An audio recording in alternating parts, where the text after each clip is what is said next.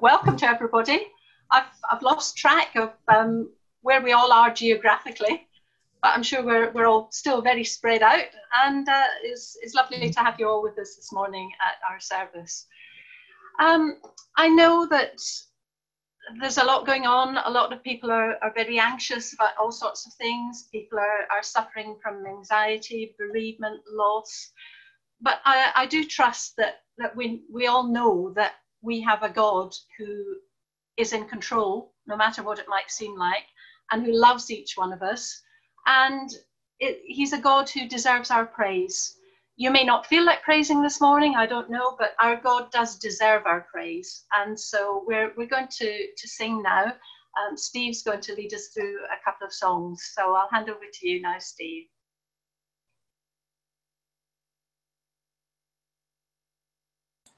Morning, everyone. Give me a quick wave. You all here? Yay! Lovely to see you all. So it's been a couple of weeks, and so looking forward to just sharing worship with you this morning. We're going to start off by singing "Come People of the Risen King, who delight to bring him praise." Enjoy.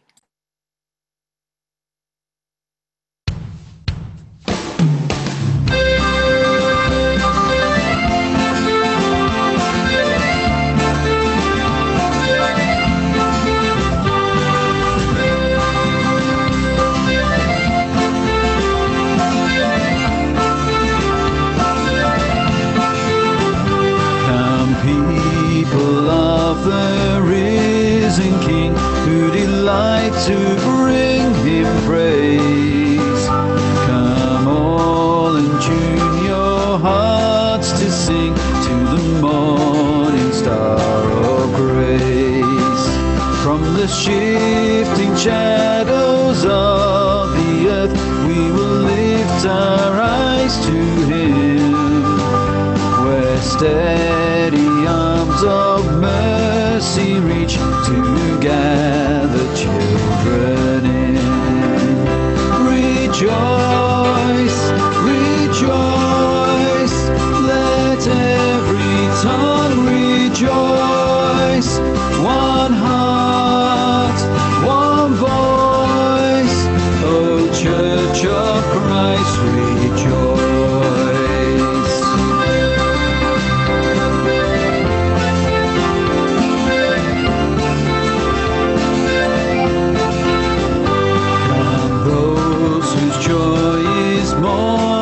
Sun, and those weeping through the night. Come those who tell of battles won, and those struggling in the fight. For his perfect love will never change, and his mercies never cease, but follow us through all our days with the certain hope of peace. Rejoice, rejoice, let every tongue rejoice.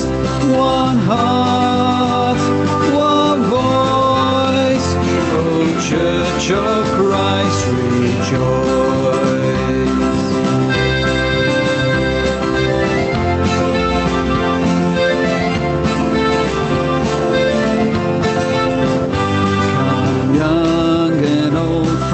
Every land, men and women of the faith.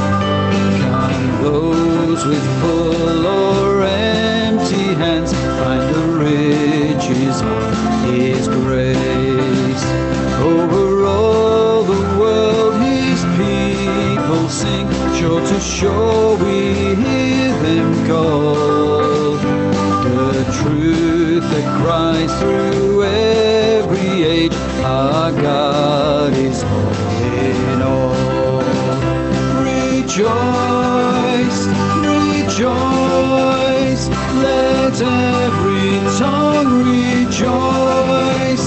One heart, one voice, O Church of Christ, rejoice, rejoice, rejoice, let every tongue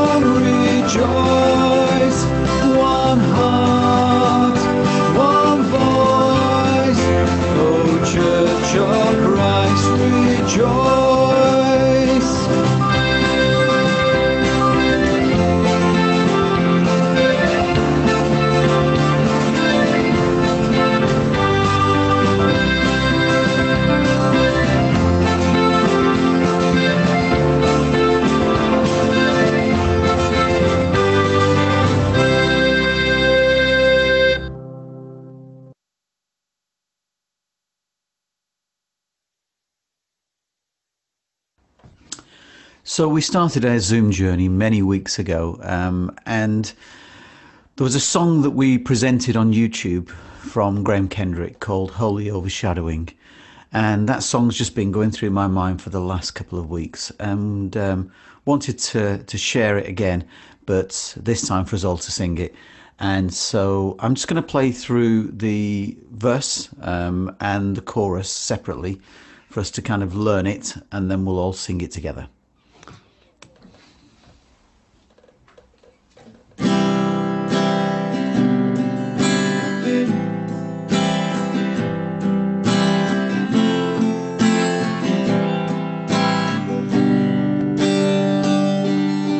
Oh, spread your wings of mercy over me, and guard my heart with true humility. No shadow of the darkness pressing in, only the holy overshadowing underneath your wings. Overshadowing.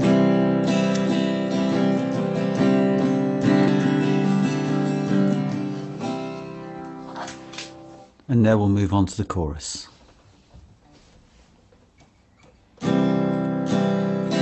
You are my shield and my glory. You are the lifter of my head. And though the storms may rage around me, I'll be safe within, beneath the holy overshadowing.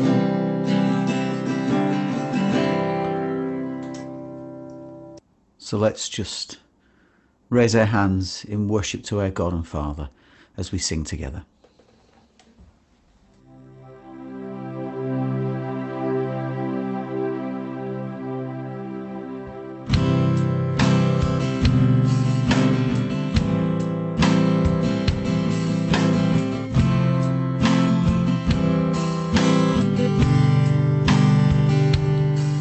Oh, spread your wings of mercy over me, and guard my heart with true humility. No shadow of the darkness pressing in, only the holy overshadowing underneath your wings. Overshadowing.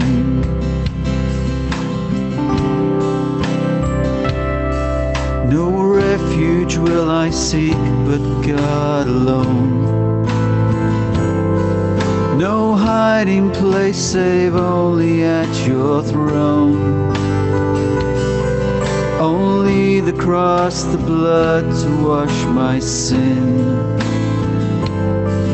only the holy overshadowing underneath your wings. Overshadowing. You are my shield and my glory. You are the lifter of my head. And though the storms may rage around me, I'll be safe within, beneath the holy overshadowing.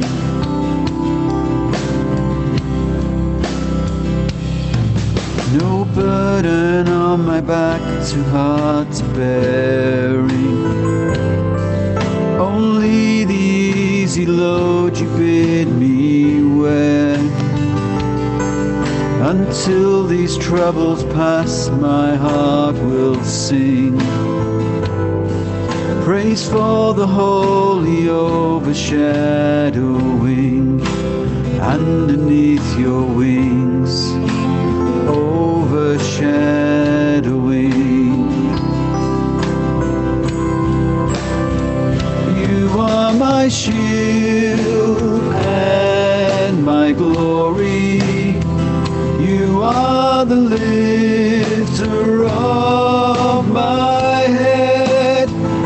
And though the storms may rage around me,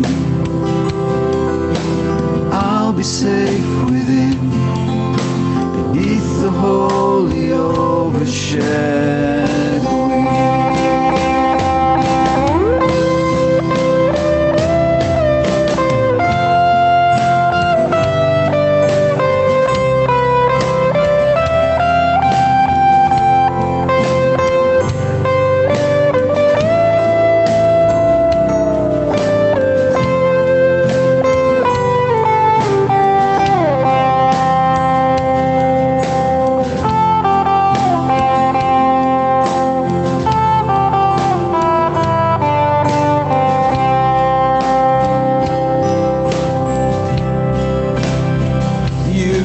My shield and my glory, you are the lifter of my head. And though the storms may rage around me, I'll be safe within, beneath the holy overshadowing. Underneath your wings, overshadowing, overshadowing. Underneath your wings, overshadowing, overshadowing.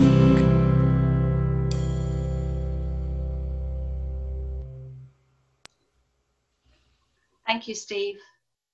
Psalm 17 says, I call on you, God, for you will answer me.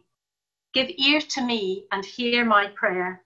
Show the wonder of your great love, you who save by your right hand those who take refuge in you from their foes. Keep me as the apple of your eye. Hide me in the shadow of your wings from the wicked who assail me, from my mortal enemies who surround me. And as I said at the beginning, I know there's a lot going on. I know people are anxious, perhaps about jobs or income or homes. I know people have suffered bereavement. And I just want to say at this point that I know many of you from Heathervale will already know, but sadly, a few days ago, David Edwards, Helen Lancashire's father, passed away. And I know our thoughts and our prayers are with Helen and Isaac and Wendy and the wider family. And of course, in the news, well, I have to say at this point, I've actually pretty much given up watching the news. And so some of the things that have happened will perhaps be fresher in your mind than they are in mine. But you can't fail to have heard, I don't think, about the murder of George Floyd in America and everything that's been going on since then. And I know that's a difficult situation. I know Martin's going to refer to it a little bit later. I suppose really I haven't worked out exactly what my individual response should be to this. Maybe you have, but there's a lot to think about. We are called to not just say that we oppose racism, but actually to act. We're told to act justly. And it is very complicated in terms of perhaps the response in this nation. But it is a fact that white people have been privileged. It is a fact that in this country we had there was a huge contribution towards the slave trade, and yes, we can say I wasn't alive then, but there's good precedence in the Bible for repenting of sins that one's people committed, even if we weren't directly involved. I don't know what your response is. If you want to read more on the internet, the Baptist Union has got resources, so do London Institute of Contemporary Christianity and others. But yeah, we are called upon to to act justly. I think on all sides there has to be a time of reflection, repentance, forgiveness, love, prayer. And yet with all this going on, I just felt it was right to have a time of prayer, of thanksgiving to God for all that he has done and is doing. I think it's both helpful and right to focus on the blessings that we have received. And so I'm going to start off the time of prayer, and then perhaps if one or two could just unmute your mics and offer up some prayers of thanks for blessings that we have received. And then I'll close in prayer at the end. Father God, we thank you for the realities that we've sung about and that we've read, that you love us, you overshadow us with your wings, that you are there for us. We sang, Lord, in that first song about those who are experiencing joy, those who are mourning, those who have won battles and those who are still struggling. But through all of them, we know that you are faithful. We know that your love for us is perfect, and that we do have things to be thankful for. Lord, I'd just like to thank you for the fact that I have a garden that I can go out into. Thank you for the joy of seeing your creation, of hearing the birds, watching the fledglings appear and come around in the garden. And Lord, I would like to give you thanks for the life of David Edward. He was a wonderful man of God. Thank you for his witness in so many different ways over the years, in so many places.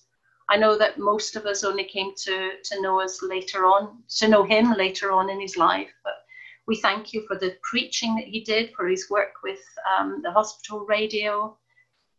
And we ask, Lord, that you would bless his family, bless Helen and Isaac and Wendy and the wider family. But we thank you for his life and his example.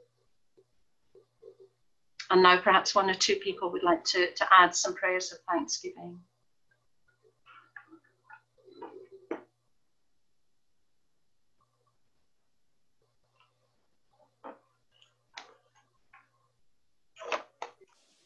Dear Lord, I do thank you indeed for your love and your generosity and your kindness.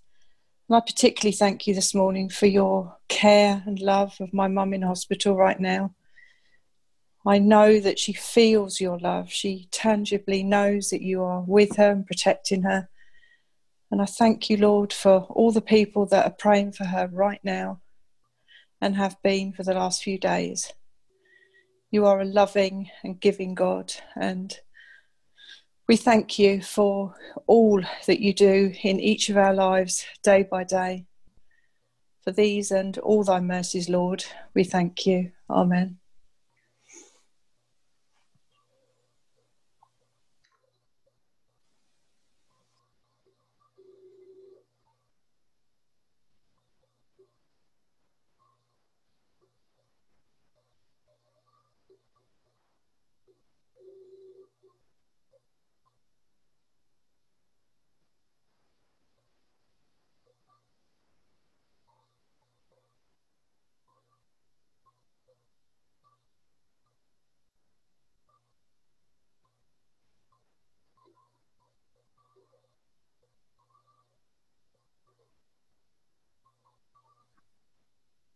Father, I want to thank you for the joy that we can come together as the family of God from different churches around this nation, and even further afield in France and Gibraltar. And Lord, it's just such a joy to gather with people near and far to worship you, Lord. It's a reminder that your church is worldwide, is global, and that we belong to a worldwide movement. And Lord, I just thank you for everybody here this morning, everyone a reminder that we are the family of God together, from whatever background, whatever place, whatever church, whatever tradition, Lord, we are your family. And I just thank you, Lord, for the privilege of coming together, Lord, and for the joy that we have. Lord, it's as if we're kind of foreshadowing the heaven here, where one day we'll be worshipping from every nation, every tribe, every language, every people group on earth. We will be standing before the throne and before the Lamb. And so, Lord, we thank you for the technology that we have, for the fact that we can come together like this and worship you together. Thank you, Lord. Amen.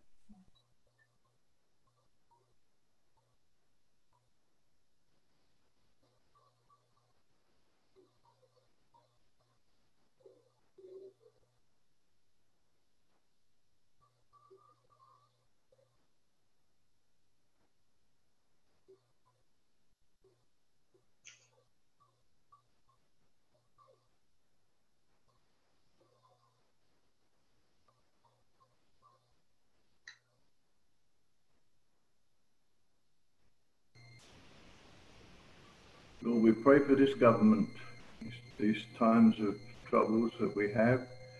We pray for wisdom and guidance that they could sort out the problems with this coronavirus, the way forward, safety measures which they need to take. We pray for their progressive talks in the Brexit process, that people may have Christian values, that make the decisions according to the way that the Lord would like. We leave this hand in your hands, Lord, and we ask for these things in your name. Amen.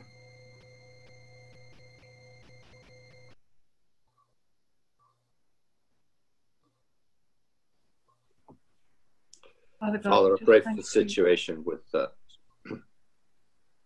go on, Leslie. Right, you go on. Father, I pray for the situation with surrounding George Floyd. I just feel the need to reflect, oh Father. It's easy. We saw the shocking images on the news of the man being killed, and the horror and that this prejudice, this racial prejudice demonstrates in society. And yet our Christian faith, Father, starts with self-reflection and repentance of ourselves, not judgment over an unjust world. And so maybe, Father, instead of looking at judging other people in other situations in other nations, we need to just reflect a little bit on ourselves, Father, at this point in time, on our own prejudices.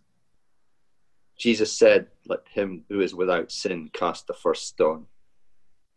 And he said it very clearly to cause us to reflect on our own guilt before we start to judge situations in others.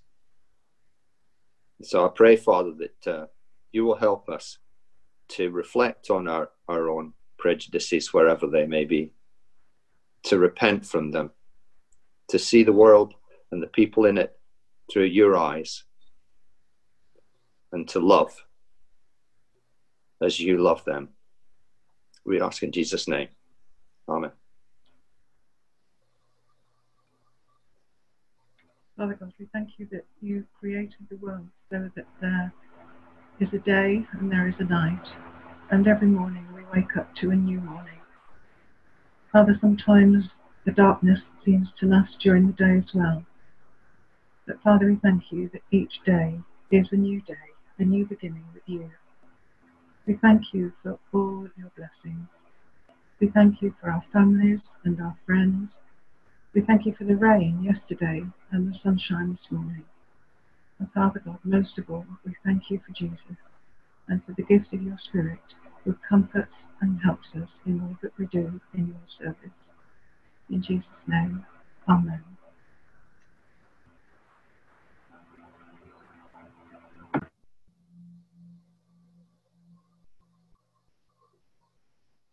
Lord, we bring all these prayers to you, and the ones that we've said to you in our hearts, unspoken. We thank you, Lord. Amen.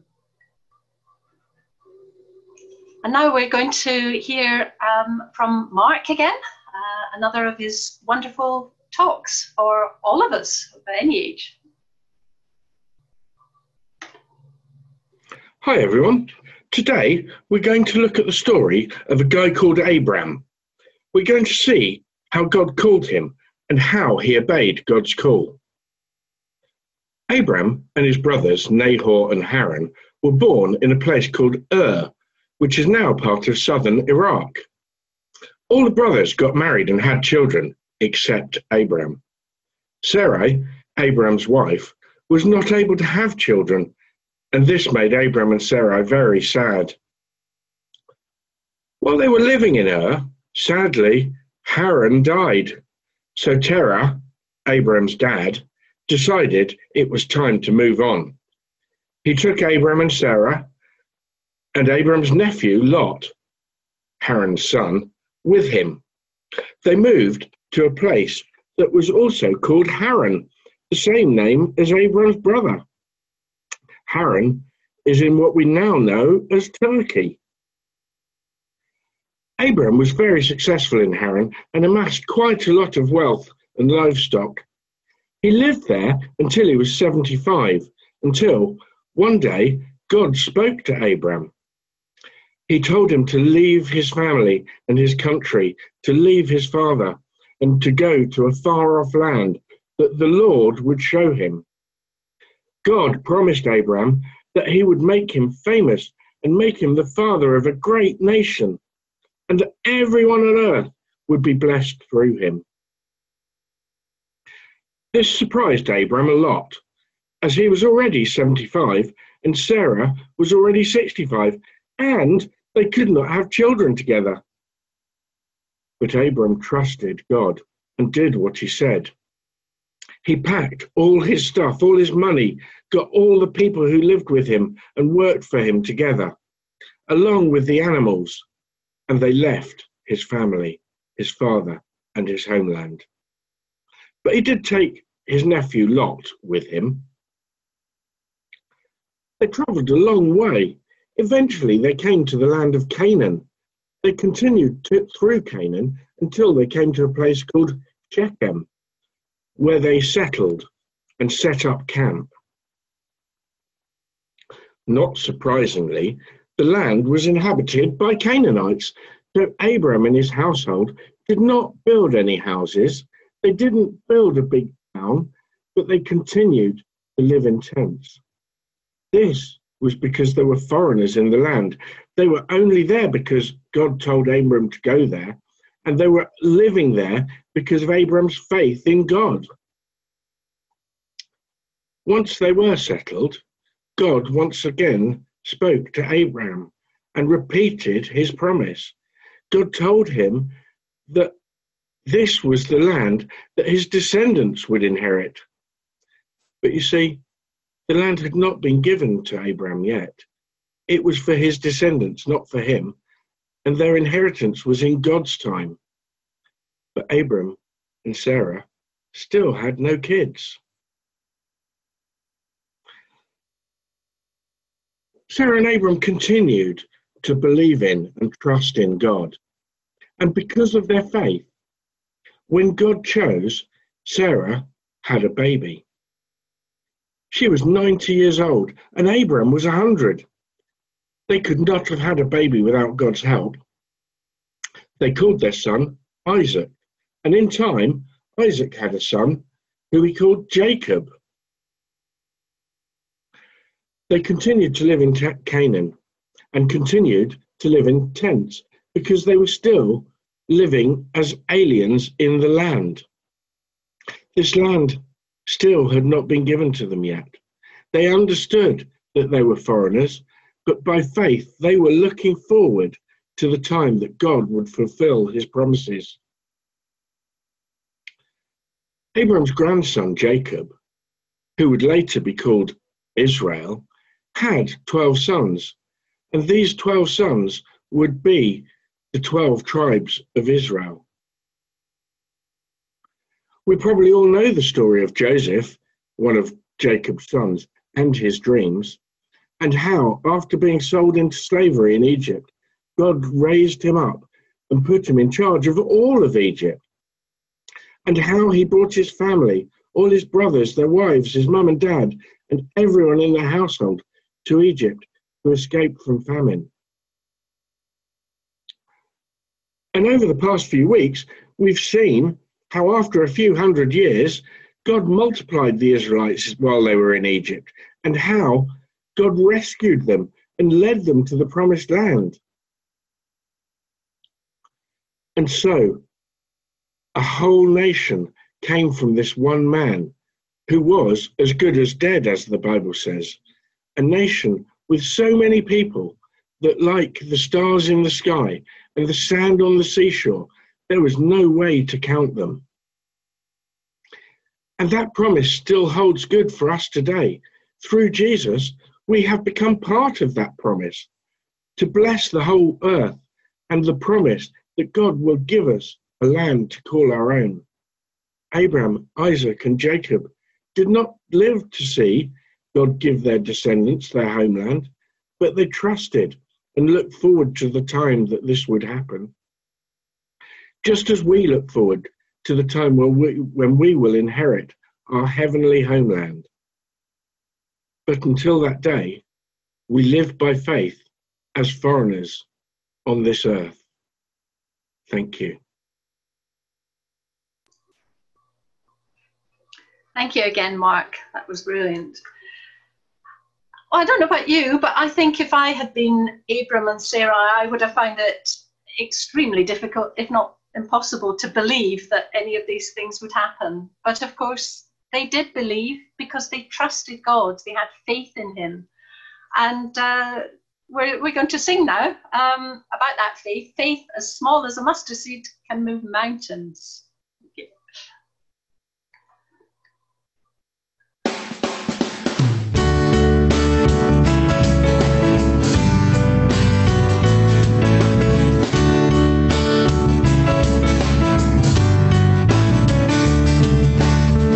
As small as a mustard seed will move mountains, move mountains.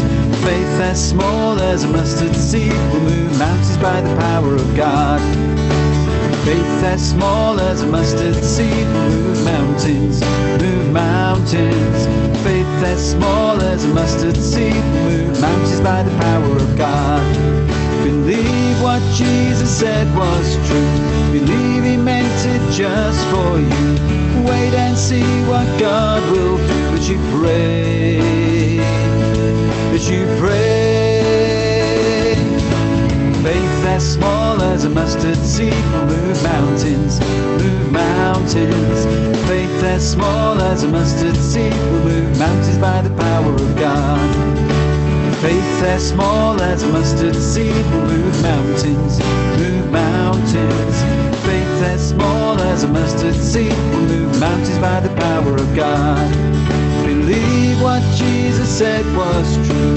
Believe he meant it just for you. Wait and see what God will do as you pray. As you pray. Faith as small as a mustard seed will move mountains, move mountains. Faith as small as a mustard seed will move mountains by the power of God. Thank you. We have a very short reading today, just 2 verses, and George is going to read it for us this morning. So the reading this morning is taken from 1 Peter chapter 1, the first 2 verses. Peter, an apostle of Jesus Christ, to God's elect, exiles scattered through the provinces of Pontus, Galatia, Cappadocia, Asia, and Bithynia, who have been chosen according to the foreknowledge of God the Father, through the sanctifying work of the Spirit, to be obedient to Jesus Christ and sprinkled with his blood. Grace and peace be yours in abundance. Thank you. Father, we thank you for your word. We thank you again for this technology that enables us to be able to hear from Martin this morning. We ask that you would anoint him and bless him, that we might hear from you this morning. Amen. Over to you, Martin. Thank you, Alison. Thank you to Steve for leading us so well in our singing. Great stuff. I just commend to you some resources on the Baptist Union website.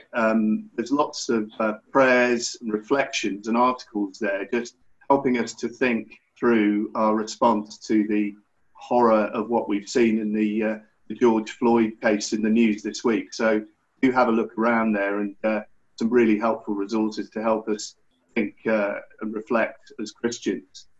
But there's one statement on there which I think was particularly helpful from Lynn Green, the Baptist Union General Secretary. If you don't mind, I'd like to read this out.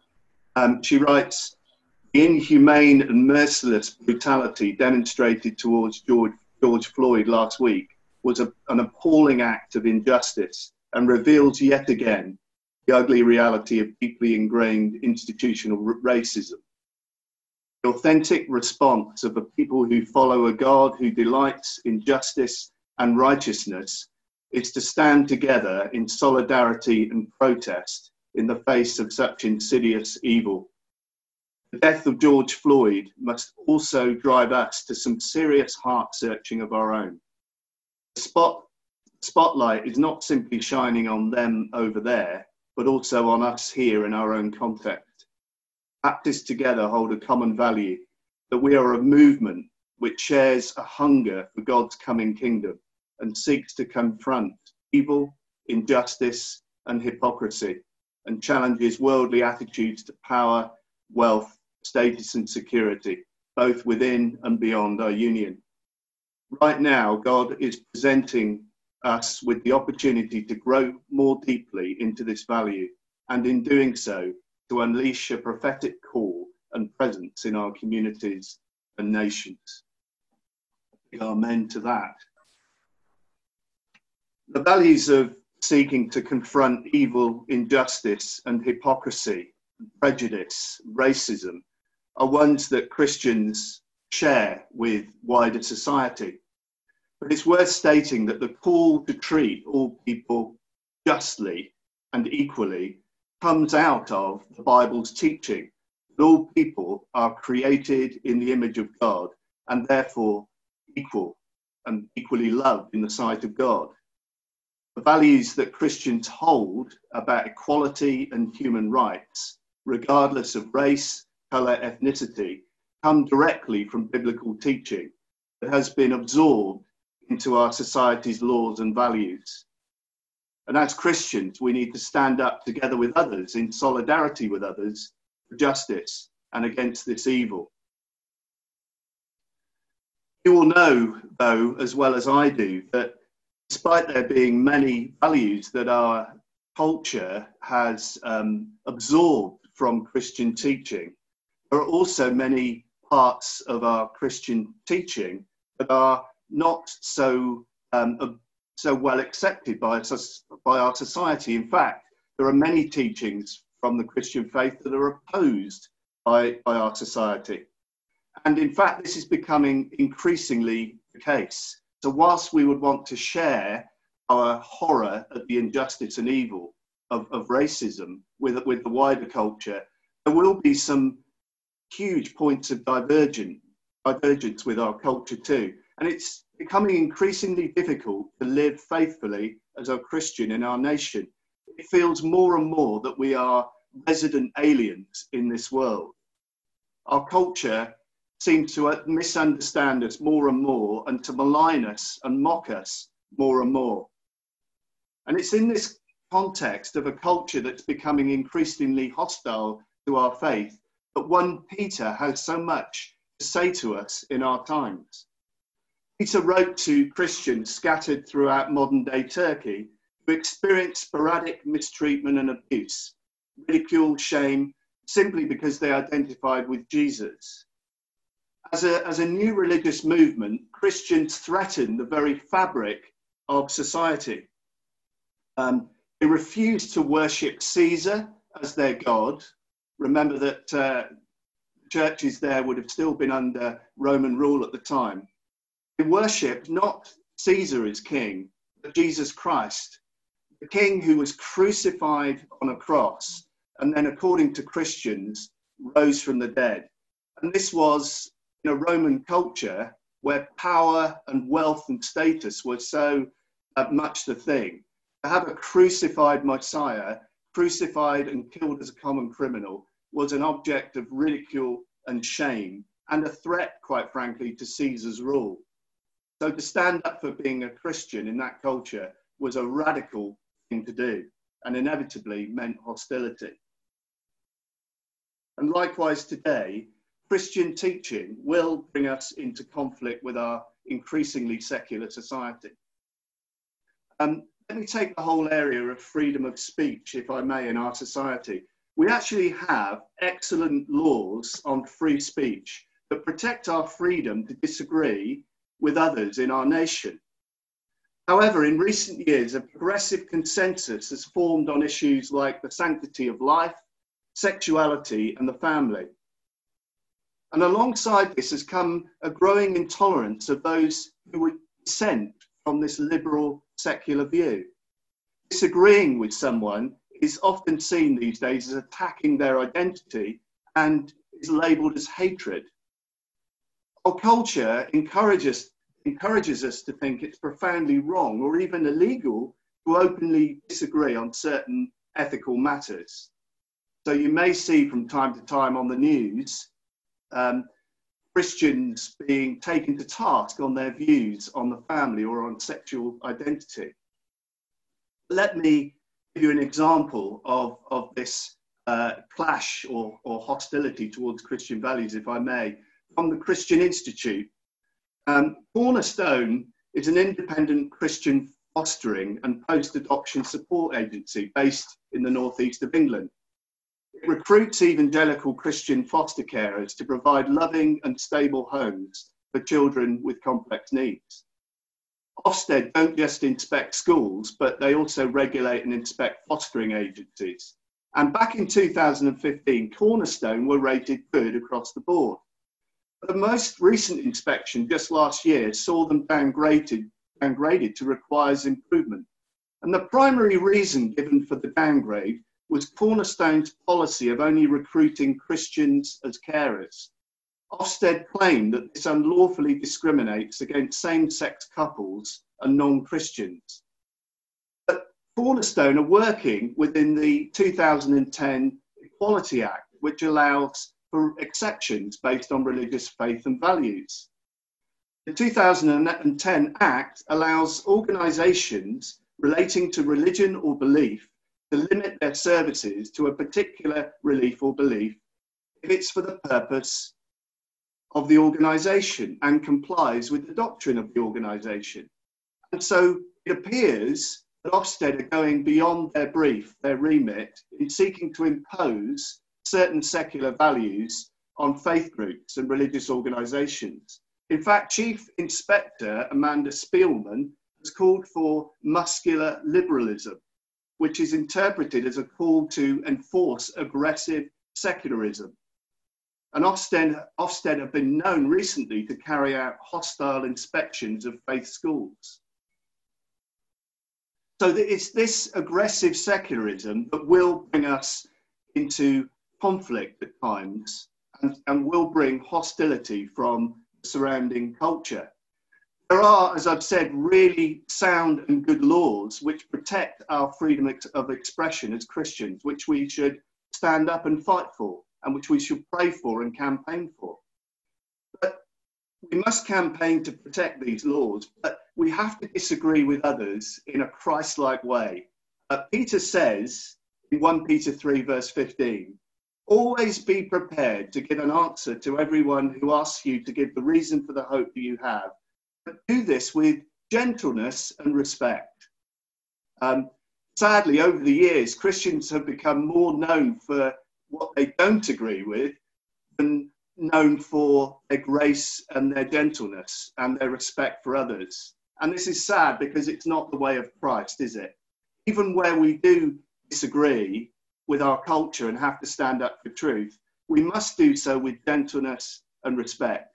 That is not always easy to do. When somebody is angry and hostile towards us, we are called to respond with gentleness and respect. We need God's Spirit to help us to do that. 1 Peter is a letter then that we desperately need to read today and apply to our times, because there's two equal and opposite dangers that we have in living in an increasingly secular and hostile culture. The first danger is that we seek a comfortable life where we keep our heads down, and in order not to stand out or encounter any sort of hostility, we just kind of cave in as Christians to the prevailing secular values. That's one way of handling it. It's not a good way. It is one way we could handle it. The other way is to kind of hunker down, pull up the drawbridge, and kind of critique or criticize our culture, saying, oh, it's so much worse than it used to be. And we kind of hark back to the glory days of the church when everyone, we believe, used to go to church and hold Christian values. Well, that there may be some nostalgia that's helpful there, but equally, that's not a helpful view. Jesus called us to be salt and light. Salt and light bring transformation. Salt and light preserve Christian values. Light only transforms the darkness if it's in contact with the darkness. Salt only brings flavour and preserves if it's in contact with the food. So we have to be, as Christians, not hunkered down and closeted away, and not compromised, not like chameleon Christians blending in. We have to be salt and light. We have to be in the world, but not of the world. We have to be Christ-like in a world, even in a hostile world. We have to be light in the darkness. We are, as Mark said so eloquently in that story of Abraham, we are resident aliens. I don't know if you probably don't remember. I don't remember because I'm too young. Don't get to say that very often. There was an old country and western song by Jim Reeves called, and it was all about, he had the line, "This world is not my home, I'm just a passing through." Some of you might know that song. That is true for us as Christians. We are resident aliens. We are on our way, as Abraham was on his way, to a country, and we are foreigners on this earth. This is not our permanent home, thank goodness. We are on our way as resident aliens, as strangers, to a heavenly home that is our permanent residence with Christ. And Peter writes at the end of his letter, "I have written to you briefly, encouraging you and testifying that this is the true grace of God. Stand fast in it." In other words, remember that this world is not your home. You're just a passing through. You are on your way to an eternal destiny with God in heaven. So whatever hostilities we face, whatever sufferings we face, we need to remember that we're on our way to heaven. And that hope should fuel us and encourage us and strengthen us in this hostile world. So I want us to look at two things that we can learn from Peter about standing firm in a hostile world. First, we learn that we are strangers in a strange land. As I said, Mark reminded us that Abraham was told to leave his homeland and go to a foreign country. And he never saw the permanence of the blessing of the promised land. And like Abraham, we are strangers. We live on earth temporarily as resident aliens. Our permanent home will be heaven. We're called to live as strangers on earth. What does that mean? Well, it means that we live by God's kingdom values and not by the values of our secular world. We are called to be those who live like aliens, who are living by heavenly, eternal values and not by the values of our secular culture. Sometimes the values of our secular culture will line up with Christian values, but often they will not. And that's where we need to remember that this world is not my home. I'm just a passing through. And our identification with Christ is what makes us strangers in the world. Jesus himself told Peter, "If the world hates you, know that it has hated me before it hated you. I chose you out of the world, therefore the world hates you." So we are foreigners in a hostile land. We are strangers away from our homeland. We are scattered throughout the world. And as we faithfully follow Christ, we will stand out as different, as aliens. But the good news that will help us stand firm is remembering that we are God's chosen people, God's elect.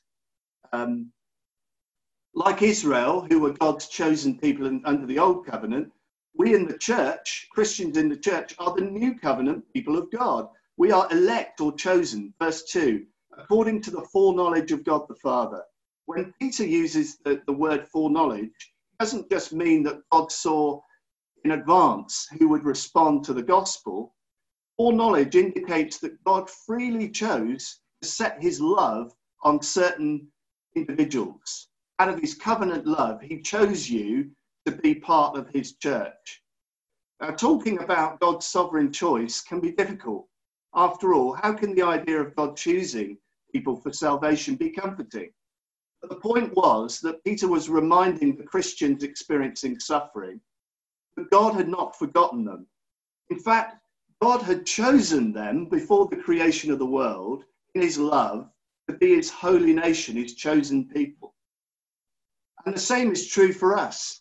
We can stand firm in the grace of God because God has chosen us before the foundation of the world to be a holy people, his chosen people who bring light in the darkness. The very reason that God has placed you in the workplace and the street and the family where you live is that God has chosen you to be good news, to be a glory carrier to the people on your front line. He's chosen you for the job, the role of mission that you have uniquely. And notice in the first two verses that God the Father, God the Son, and God the Holy Spirit are all involved in us as Christians being saved. Verses 1 to 2. The God's elect, strangers in the world, scattered throughout Pontus, Galatia, Cappadocia, Asia, and Bithynia, who have been chosen according to the foreknowledge of God the Father, through the sanctifying work of the Spirit, to be obedient to Jesus Christ and sprinkled with his blood. Grace and peace be yours in abundance. You see that the whole resources of God in three persons, Father, Son, and Holy Spirit, have chosen you and saved you and brought you into the family of God. God's whole resources are involved in your salvation and mine. First of all, the Spirit sanctifies those whom the Father has chosen for obedience. The word sanctify means he's set apart or dedicated. God has dedicated you through the gift of his Holy Spirit, set you apart to live for him, to be a light in this dark world as you obey the teachings of Christ. And the Holy Spirit has also set us apart for sprinkling with Jesus' blood. In other words, just as Moses sacrificed animals and sprinkled the blood on the people to seal them in covenant relationship with God, so once and for all, Christ's blood has sealed us with the covenant love of God to be God's people. We are chosen, and Christ has loved us and set his love upon us through his blood shed once and for all on the cross. So we've been set apart and sealed by the Holy Spirit and sprinkled with the blood of Christ. He sacrificed his life once and for all to forgive us and cleanse us and to bring us into a relationship where we know God personally and intimately. The Holy Spirit lives in us, and he gives us the power and the desire to live set apart lives in obedience to the gospel. So every member of the Trinity, Father, Son, and Holy Spirit, are involved in saving you and me. The Father elects, chooses a people for salvation. The Son accomplishes our salvation through his cross and resurrection. And the Spirit gives us the power to live out our salvation by obeying the teachings of Christ. And we will live as Christians in a world increasingly hostile to our faith. A world that is becoming increasingly risky and uncertain. It's a place of anxiety, of insecurity. But God today, this morning, would say to you and me as Christians, the Father, the Son, and the Holy Spirit are all on your side. The Father, the Son, and the Holy Spirit are pouring out the resources of heaven into your life. God wants you and I to have confidence, to know how dearly loved we are as the adopted children of the Father. The Holy Spirit wants us to be comforted and assured of our salvation, that we've been forgiven and set apart for obedience to Jesus. God wants us to finish the race, and to claim the crown, and to receive those words, "Well done, good and faithful servant." So he's poured out all of his resources from heaven to ensure that the grace and peace he offers us are ours in abundance. So yes, as we travel through this world of hostility, as we answer people who we disagree with gentleness and respect, the very resources of heaven are with you and me. The very power of God, Father, Son, and Spirit, are with us, in us, and working through us. Let's pray. Father, thank you for the reminder that this world is not our home, we're just a passing through. And we pray, Father, that as we journey through 1 Peter, that grace and peace would be ours in abundance. As we read this letter together in the power of your Holy Spirit, Lord, pour out more grace and peace into our lives. Help us, Father, to stand firm in an increasingly hostile secular culture. Help us to stand up for biblical values, biblical teaching. Help us to be light in a dark world. In Jesus' name, amen. Thank you, Martin. We're going to close now by singing a couple of songs, which Steve will lead us in. The final one may not be as familiar to you. If it's not, then please just listen and read the words and be blessed by it. And as always, microphones will be left on mute until I've closed in prayer. So, and then we'll have the opportunity to chat to one another. Thank you. So over to you, Steve.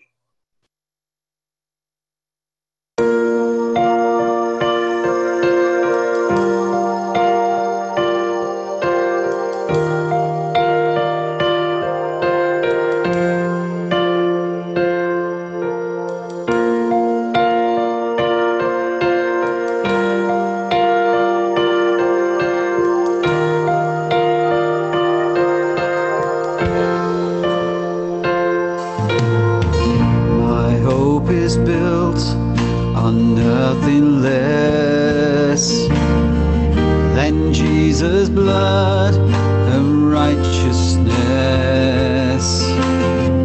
I dare not trust the sweetest frame, but wholly trust in Jesus' name. Christ alone, cornerstone, weak made strong in the Saviour's love. Through the storm, He is Lord, Lord of all.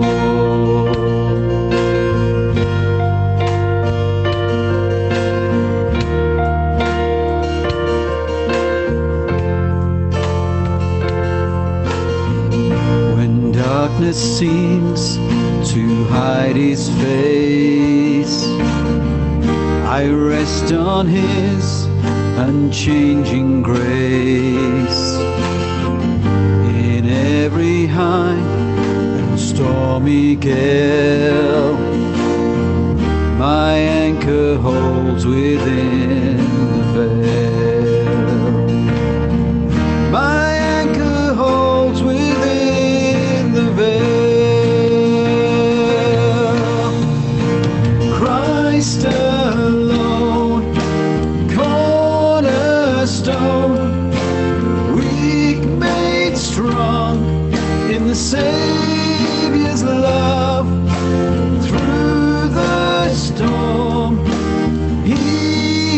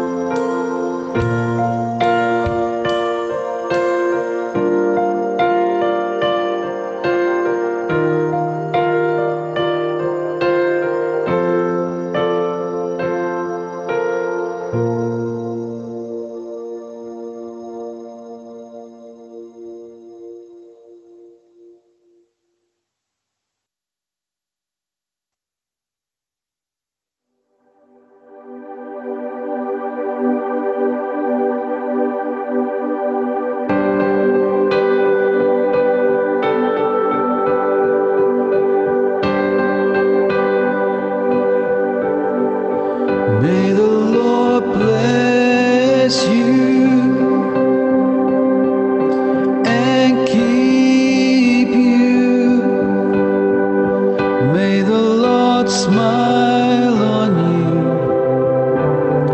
shine his light upon you. May the Lord lift you, turn his face towards you, give you his peace, give you his peace.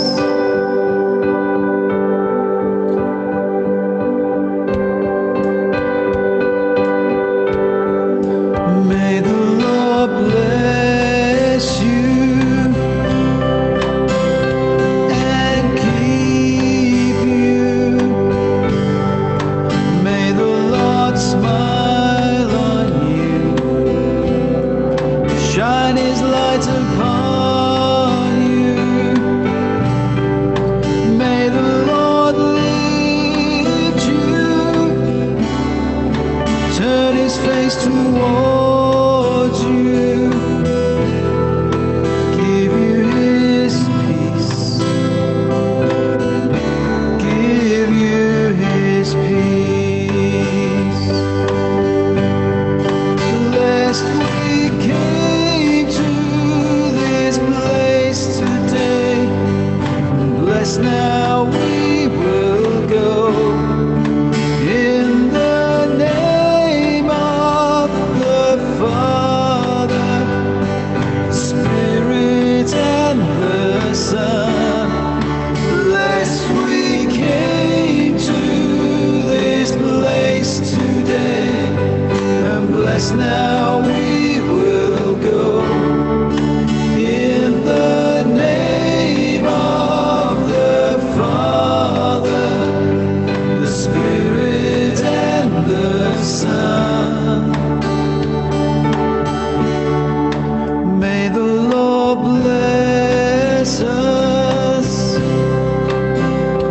and keep us. May the Lord smile on us,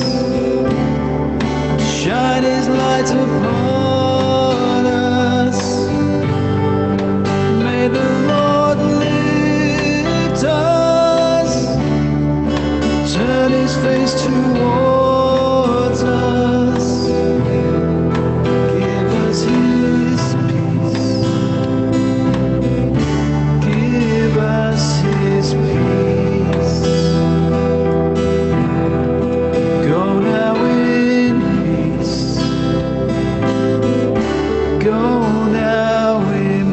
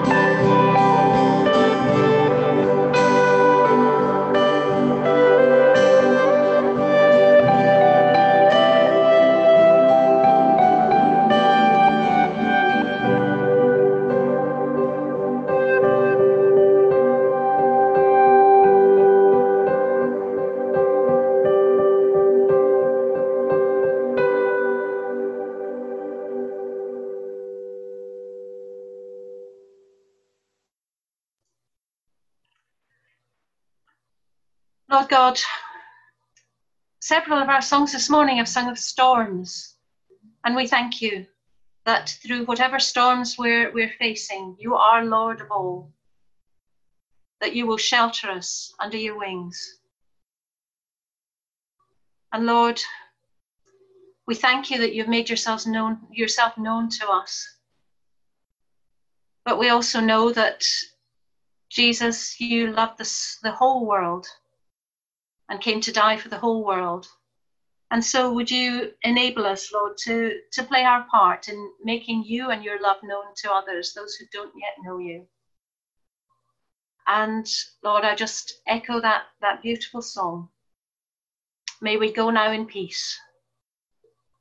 May we know your grace and your peace in abundance, each one of us. In Jesus' name, Amen. And I hope that whatever you're going to be doing this week, that you'll know God's presence with you. And now do feel free to unmute your mics and